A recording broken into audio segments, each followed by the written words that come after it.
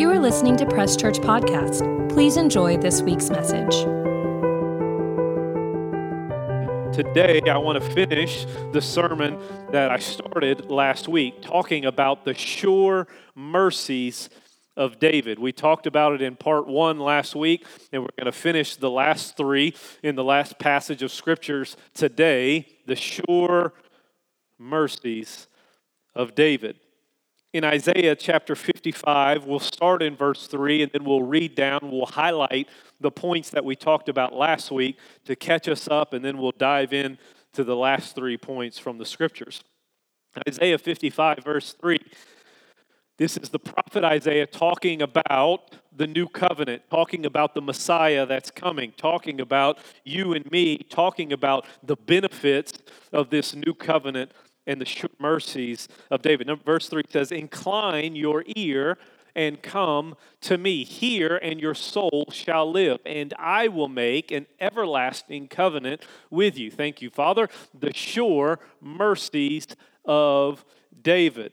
The first truth that we pulled out of that scripture in regards to the new covenant that God has for us is that new covenant realities come to you based on your hearing.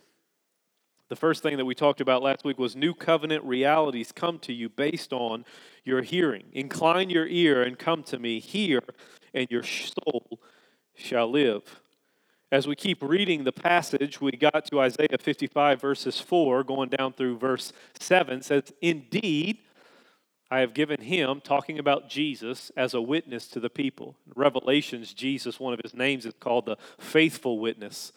And a leader and commander for the people. In Hebrews, it calls Jesus the captain of our salvation. Verse 5 says, "Surely you shall call a nation you do not know, and nations who do not know you shall run to you, because the Lord your God and the Holy One of Israel, for he has glorified you." Verse 6, "Seek the Lord while he may be found, call upon him while he is near." Here's where our second truth came. "Let the wicked forsake his ways, and the unrighteous man his thoughts. Let him return to the Lord, and he will have mercy on him, and to our God, for he will abundantly pardon." The second truth that we can see in regards to this new covenant, this everlasting covenant that God has given to man by believing on his son Jesus and what he did, was that God's pardon is greater than your sin. God's pardon is greater than your sin. God made the choice all the way back then when he was speaking to the prophet Isaiah that he was already planning to abundantly pardon the sins, not just pardon, but abundantly pardon the sins of mankind. And we have to understand that God's forgiveness is greater than our sin. The third truth that we pulled out was Isaiah 55, verse 8 and 9. "For my thoughts," we've heard people in pastors and churches preach and talk about this passage of scriptures before. "For my thoughts are not your thoughts, nor are your ways my ways, says the Lord." Verse 9, "For as the heavens are higher than the earth, so are my," God saying, "my ways higher than your ways, and my thoughts higher than your thoughts." The third truth we pulled out of that: men think of getting even, but God thinks of getting over it. Men think of getting even, but God, he thinks about getting over it.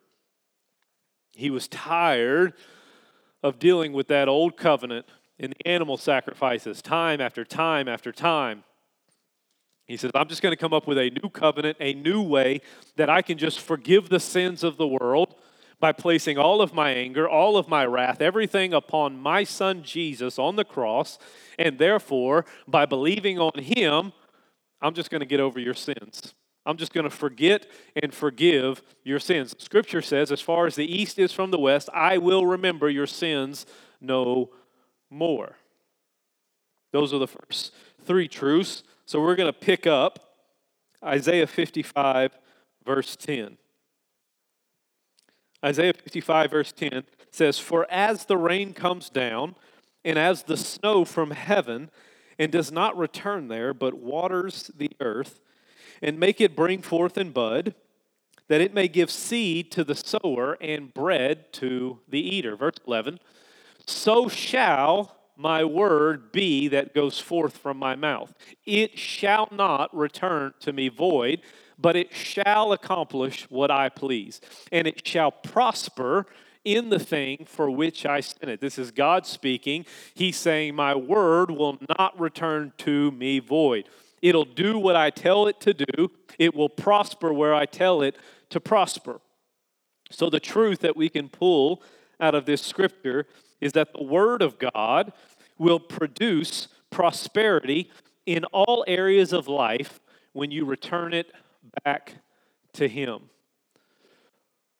The fourth truth, the word of God will produce prosperity in all areas of your life when you return it back to Him. In verse 11, he says, so shall my word be that it goes forth from my mouth. It shall not return to me void. So how does the word of God return back to Him?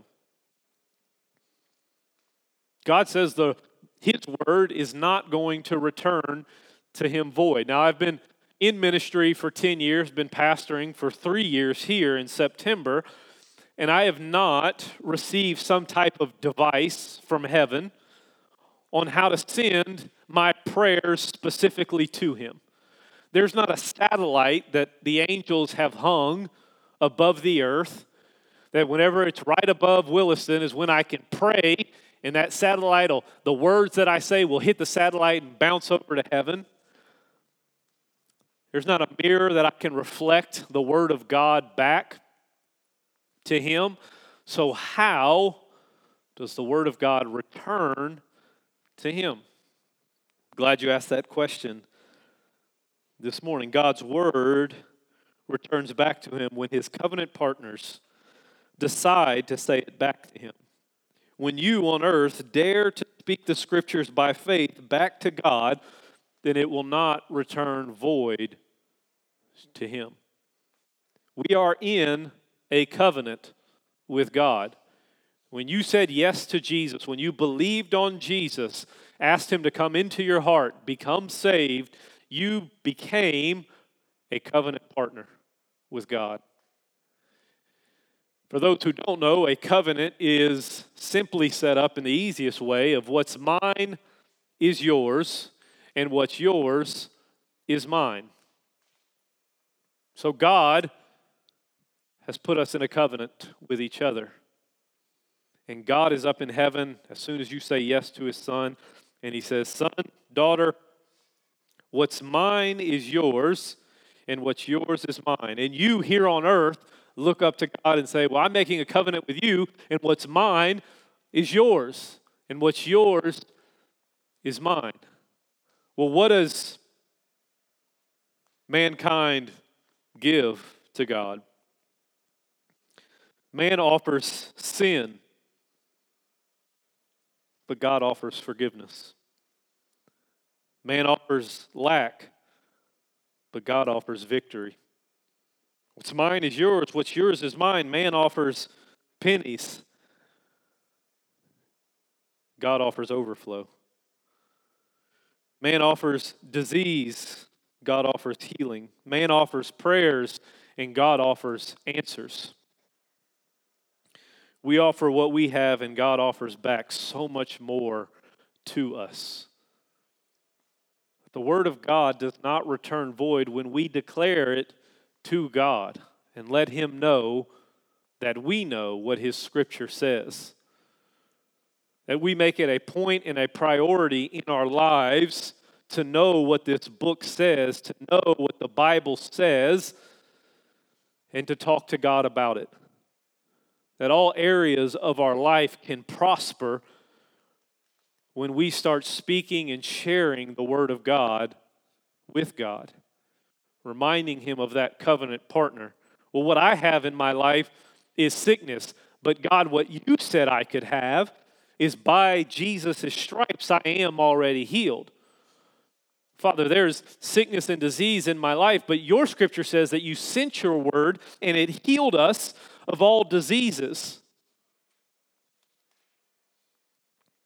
That we look and see what this book says and we offer it back to God.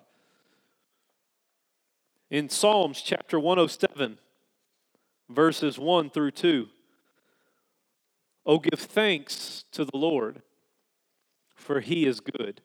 For his mercies endure forever. Look at verse 2. Let the redeemed of the Lord say so, whom he has redeemed from the hand of the enemy. Let the redeemed of the Lord say so. That there's something that God needs from you, and it's you saying something back to him. That God wants to have a dialogue. God wants to have a conversation. God wants to talk with you, and he also wants to hear what you have to say.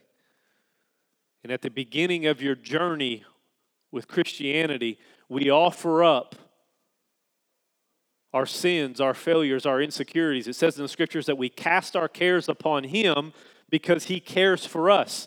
Jesus says, take my yoke upon you because my burden is light. Cast your burdens upon me and I'll give you my burden, and it's light. It's refreshing.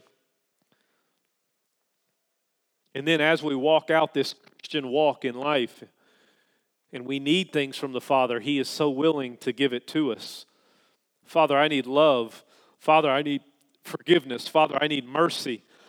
Father, I need healing. Father, I need wisdom. Father, I need understanding. Father, I need freedom from this, freedom from that. And when we start having these dialogues, these conversations with God, it says that his word will not return void, and it will cause prosperity to happen.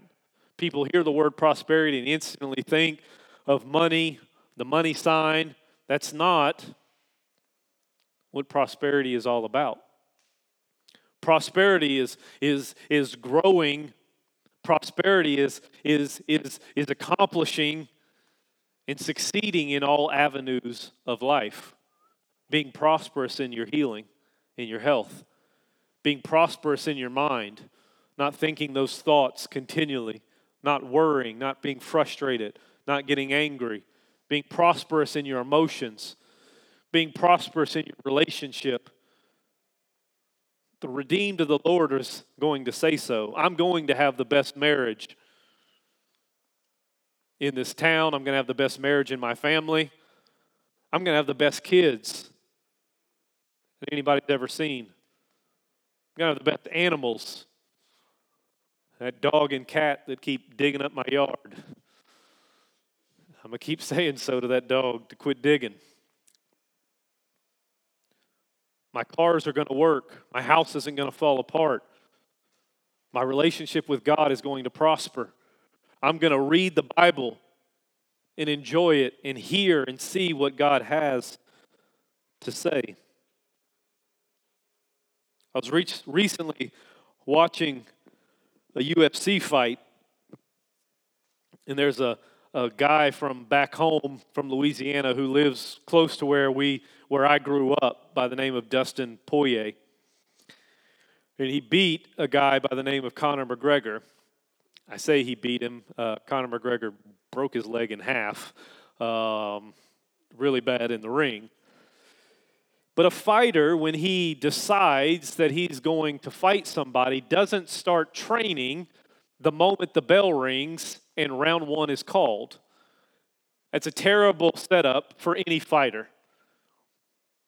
I'm going to go fight this guy. I wait until the day of the fight.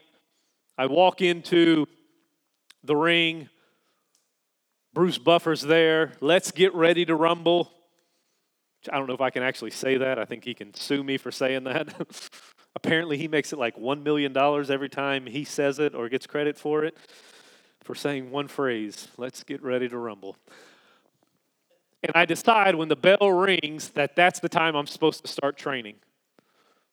As the fighter starts coming, my opponent starts coming after me, I get down on the ground and I start doing push-ups, start doing crunches, start stretching it out. My opponent is going to laugh at me and then thoroughly annihilate me in the ring. I said, wait. Let me get a couple punches in. Let me try and hit you in the face. That's not what fighters do. Fighters make the decision when there's an opponent that they're going to fight. They start training months in advance. They go into their camp. They start studying their opponent. They start looking for his weakness. They start trying to figure out what their strengths are. Well, I know I have a powerful right hand. I know that my kicks are more deadly than anybody else. I know that my ground game is not the strongest, so I want to stay up and I want to fight and square off with him. I know that my opponent can't take a kick, so I'm just going to keep kicking him in the leg over and over and over again. They do these studies, they prepare, they fight, they get ready, so when they step into the ring, they know exactly what they're supposed to do. I'm not going to get defeated when I walk into the ring with the opponent because I've trained, I've prepared, I know what I'm coming against. In 1 Timothy chapter 6, verse 12, Paul is writing to his son in the faith, Timothy, and he makes the statement, fight the good fight of faith. Look at this. Lay hold onto eternal life, to which you were also called and have confessed. Right there, we see a picture of the covenant. Once again, that God called me, God called Timothy, and Paul is telling Timothy to confess, not any confession. Well, I sure hope I win. I sure hope I do this or that. I sure hope God's on my side. Does God even care? No. He says, have the good confession in the presence of many witnesses. Fight the good fight of faith. Fight the good fight of faith. The Word of God will produce prosperity in all areas of life when you return it back to Him. Family, I want to remind you today, you might not be where you need to be, but you can get where you want to be. And it's not without a fight. And that fight is called your prayer life. You've got to fight the good fight of faith. Fight the good fight of faith. And if you fight the good fight of faith, you know what? You don't really have to fight the devil that much. The scripture says the devil's already been defeated. Colossians, it says that Jesus made an open mockery of the devil. He's made the earth his footstool. Jesus is seated at the right hand of the Father. When he left, being dead in the grave, it says he took the keys of death, hell, and the grave. The devil has been already defeated. You already know his weaknesses.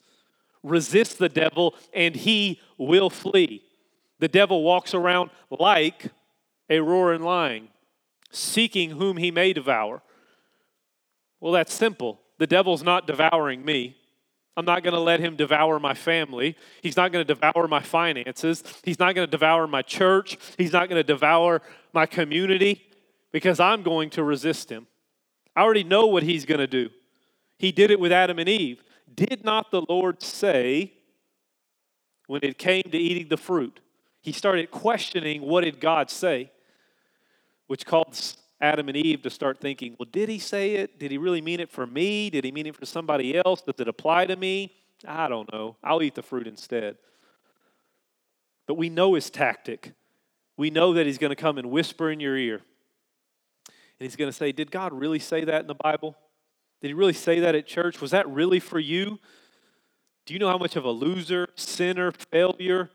Do you know how much of this and that you are? We already know those tactics. We already know his weakness, but we know our strengths. That God has given us the authority of the name of Jesus, and that at that name every knee must bow and every tongue must confess that he is Lord. You've got to fight the good fight of faith. You've got to go on this journey with God, which is why your prayer life is so important. Don't wait until the storm is beating down your house. Start preparing now. Start praying now. Start speaking the scriptures that you know you need in your life now, and those big storms aren't going to affect you. You're not going to be in the middle of the ring trying to train. When the enemy's attacking, when the world's coming against you, well, now I need to go here, I need to go there. What do I do? How do I? No, I already know. I already know how to defeat the devil. I already know what the word says. I'm already speaking the scriptures because I'm going to see God's word not return to him void and not return to me void. I will prosper in this life. Amen. Let's move on.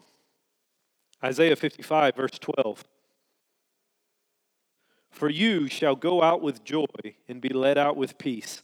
The mountains and the hills shall break forth into singing before you, and all of the trees of the field shall clap their hands. My goal, my prayer, my heart for each and every one of you is that first part of the scripture every time you come to church, that you go out of this building with joy and that you be led out with peace.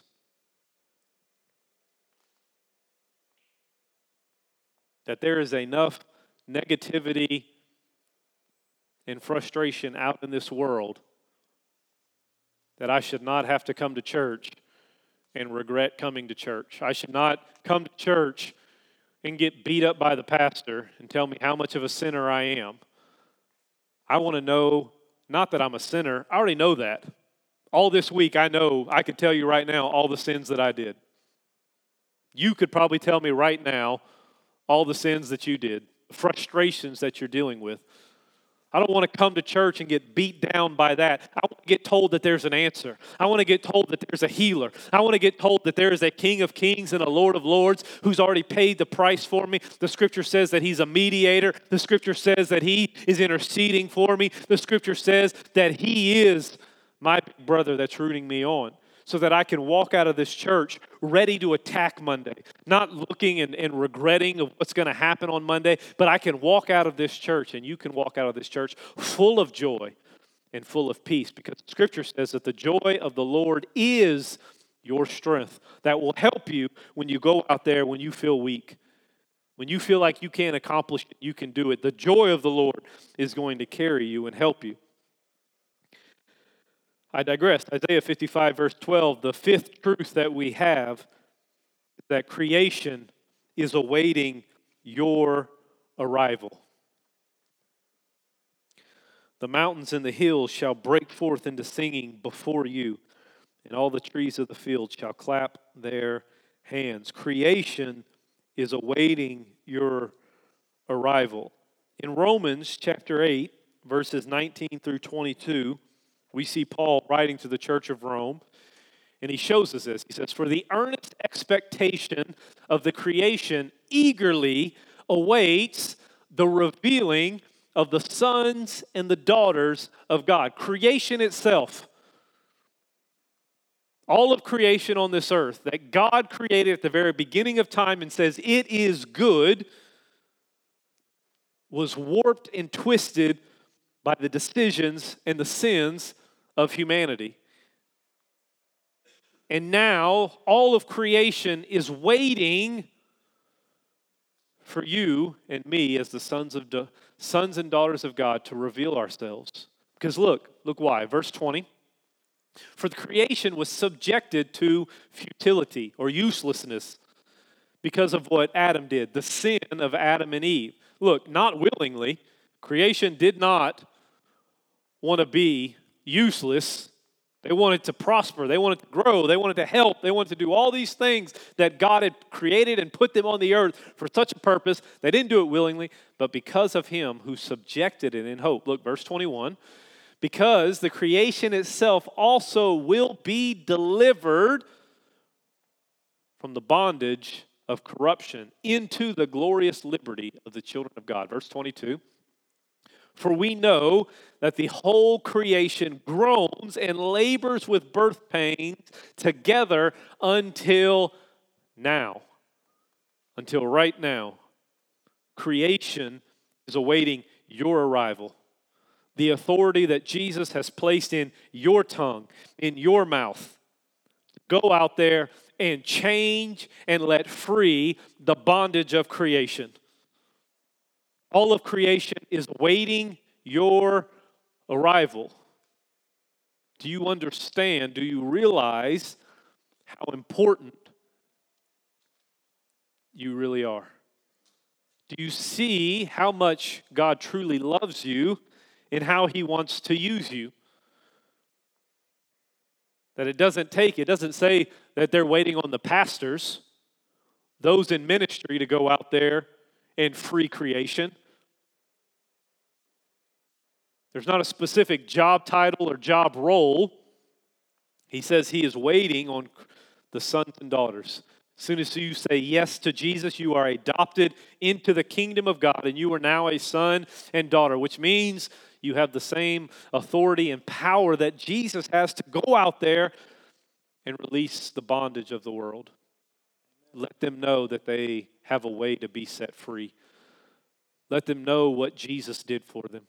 Let them know that when Jesus yelled out, "It is finished," that means whatever sin, whatever addiction, whatever disease, whatever frustration you're dealing with can be finished right now. God's looking and waiting. Creation's looking and waiting for you. You know that God's not hiding from you. You might think that God's hiding from you. You might think because I've done this, because I've done that, God's hiding from you. God's not hiding from you. In the scriptures, Adam and Eve sinned. The first sin, who did the hiding? Mankind did the hiding. Adam and Eve went and ran, hid, covered themselves. But God didn't.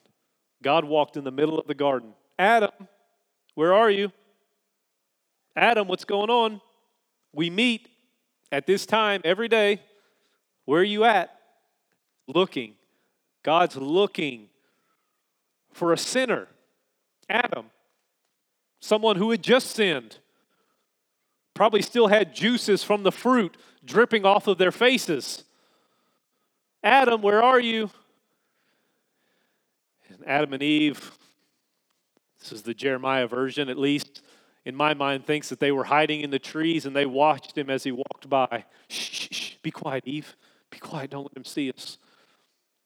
Naked, we're ashamed. I can't believe we did this. We're such idiots. God told us. We believe that dumb snake. Adam, where are you? Okay, I'm going to go out there. Let me go out first. That way if he kills me, you can at least run. Adam, where are you? God, I'm right here. Eve, stay right here. I'm right here. He said, what are you doing? He said, we hid. We were naked. We were ashamed. And God says, who told you that you were naked and ashamed? God says, I've never told you what naked means. I've never told you what ashamed means. Who told you those words? Why are you experiencing those things? That's not what I intended. That's not what I want for you. There's a story, the prophet Elijah. He just has this mighty miracle. And he runs away. And he hides in a cave. And he has a little pity party, if I'm being honest. He said, well, there's nobody else that loves God. There's no other prophets out there. It's just me. I might as well just die. And he's hiding in this cave. And it says that there's an earthquake. It says that there's a firestorm. It says all these things happened. And then there's a still, quiet voice that's calling out to him. He's hiding. He's emotionally drained. He's tired. He's being chased by the king and the queen to kill him. And God comes and finds him. Family, I want you to know today that God is not hiding from you. God is actively looking, searching, and seeking after you. It says in the scriptures that he'll leave the 99 to go find you, the one. Jesus made the declaration that I have come to seek and save that which is lost. That God's not hiding from you. He's looking for you. And it's also time for us as men and women of God who have the answers. There is a whole world out there that is looking for the truth, that is looking for the answers. They are fearful, they are worried, they have no idea what's coming around the corner. But we, as the church, as sons and daughters of God, have the answer, and it's time for us to stop hiding. It's time for us to step out now and reveal ourselves to creation so that we can release them from the bondage by telling them the good news that God died for your sins according to the scriptures. He was buried in a tomb and he rose again the third day. There's a scripture in Romans chapter 13, verse 11. Paul is writing and he says, "And do this, knowing that the time, that now, right now, family, is high time to awake out of your sleep. For now our salvation is nearer more than ever than when we first believed." Now is the time for the church of God to wake up and to bring the answers to a hurting and dying community, to let them know about the love of God, to let them know about the peace of God, to let them know that God is on their side, that God is cheering them on, that God is not trying to keep people out of heaven, He's trying to bring people into heaven. God would be such an unjust God if He killed His one and only Son as the only way to get you into heaven, but then turn right around and say, well, I don't want to have all these people in heaven. I don't want everybody to come. God's trying to get you into heaven. The last scripture we have, the last scripture of this passage, Isaiah 55, verse 13. Verse 13 says, "Instead of the thorn shall come up the cypress tree. Instead of the briar shall come up the myrtle tree. And it shall be to the Lord for a name, for an everlasting sign that shall not be cut off." The last truth that we have of the everlasting mercies of David, of this new covenant that we have in Jesus, is this new covenant is the last covenant. This new covenant is the last covenant for an everlasting sign that shall not be cut off.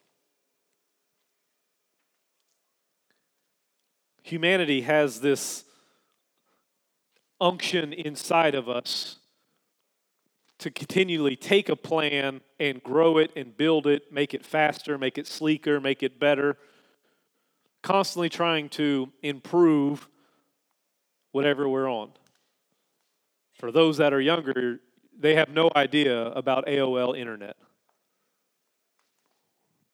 I remember when I was in high school, was the first time that I got a computer, 9th grade, 2000. I guess it was right at 2000 is when we got our first desktop computer. And we got this little CD that we would put in there for AOL, whatever version it was. And then the beep, beep, beep, and it would just take forever. And then finally you would get on, "Welcome to AOL, you've got mail."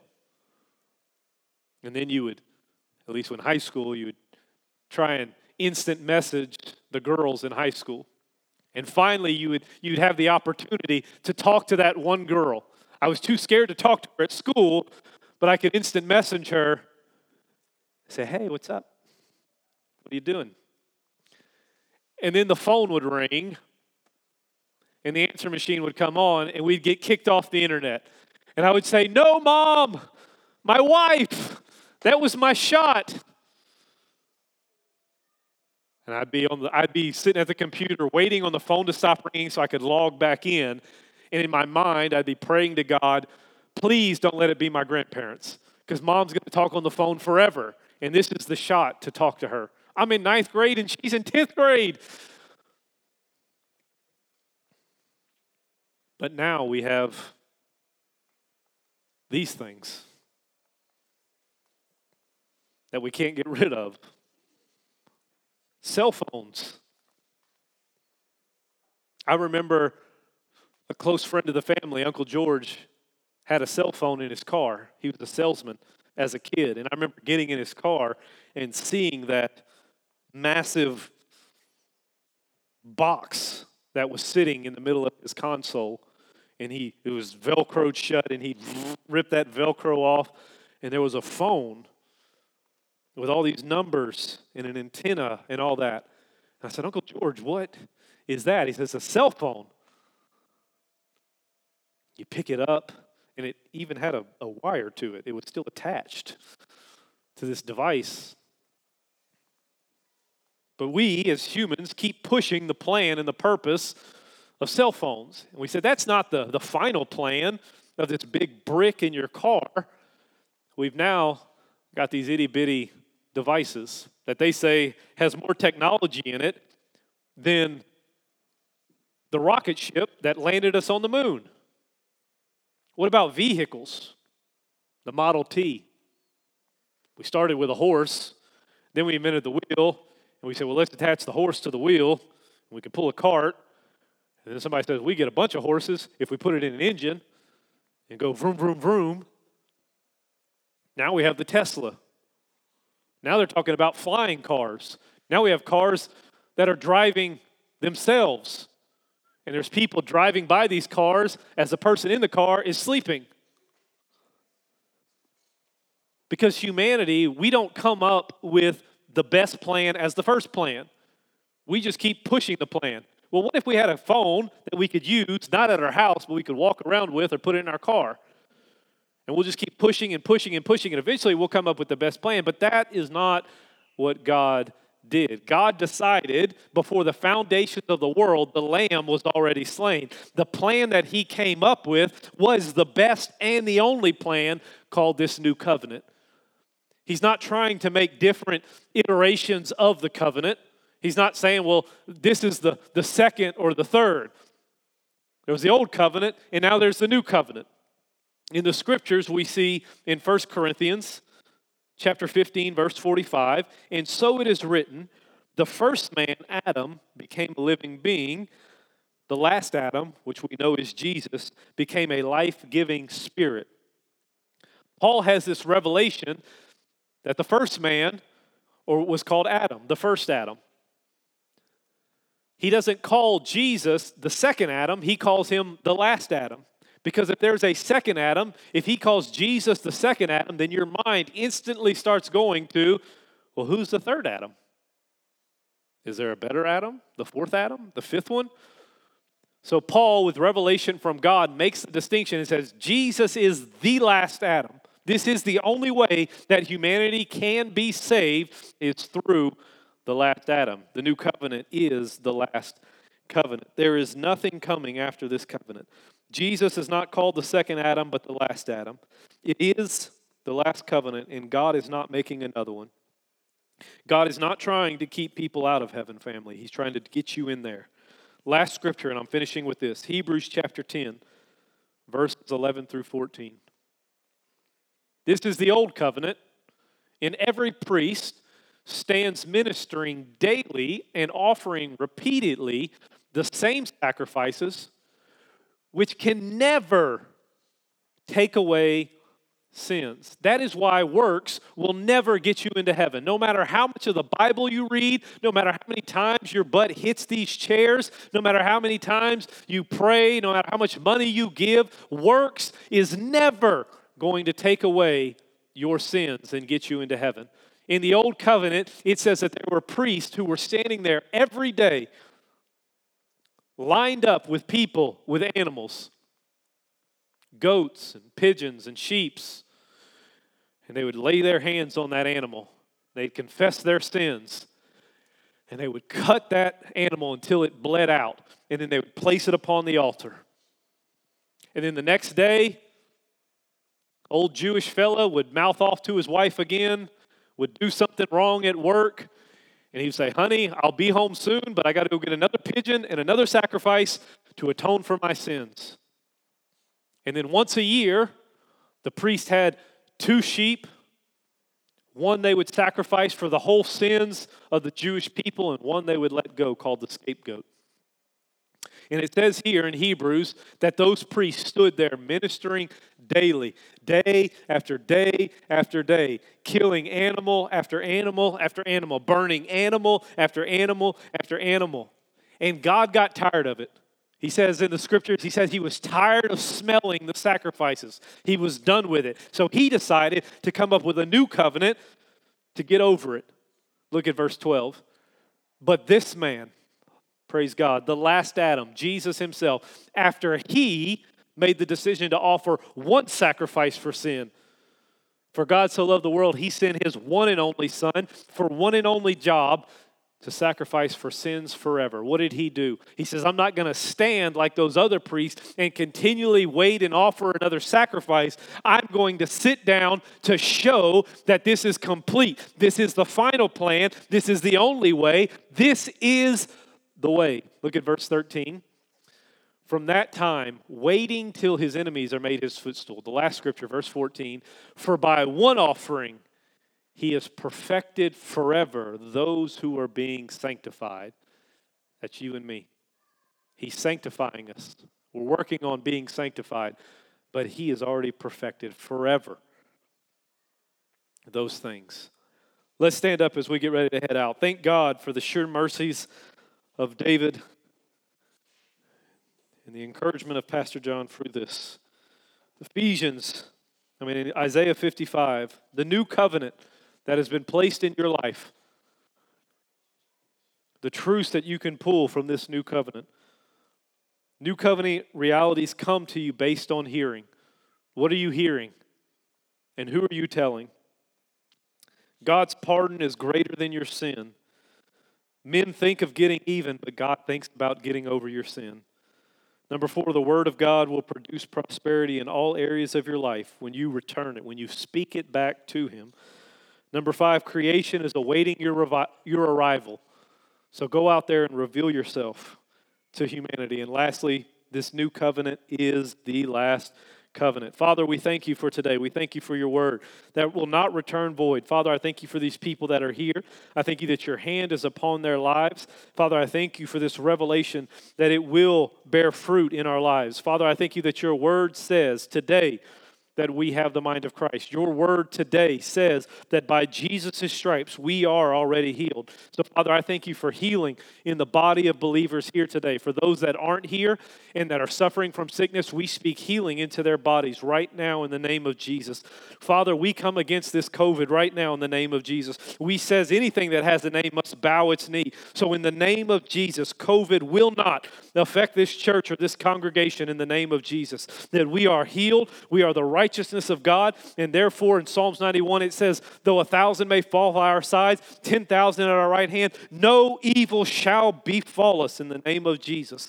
Father, I thank you that we are the head and not the tail. We are above and not beneath. We're blessed in the city and blessed in the field. We are blessed where we are right now, and we're blessed in the future that you're bringing us into. Father, I thank you that everyone here is the salt and light of the earth, a city set on a hill that refuses to be hidden. Father, I thank you for your people that are here today. Father, some of our friends and family and our congregants are out on vacation. So, Father, give them rest while they're out at the beach. Let them rest and recover this week as they enjoy. Give them good weather. Protect them. Keep them safe. Father, I thank you for your people. Cause them to prosper in everything they do and bring them back safely next Sunday. In Jesus' name, amen. Thank God for the sure mercies of David, and thank God for you. We'll see y'all next Sunday. Take care. Thank you for listening to Press Church Podcast. If you would like more information about us or are interested in giving to our ministry, you can click the link in our bio or visit presschurch.org. Don't forget to follow us on social media at Press Church SC and have a great week.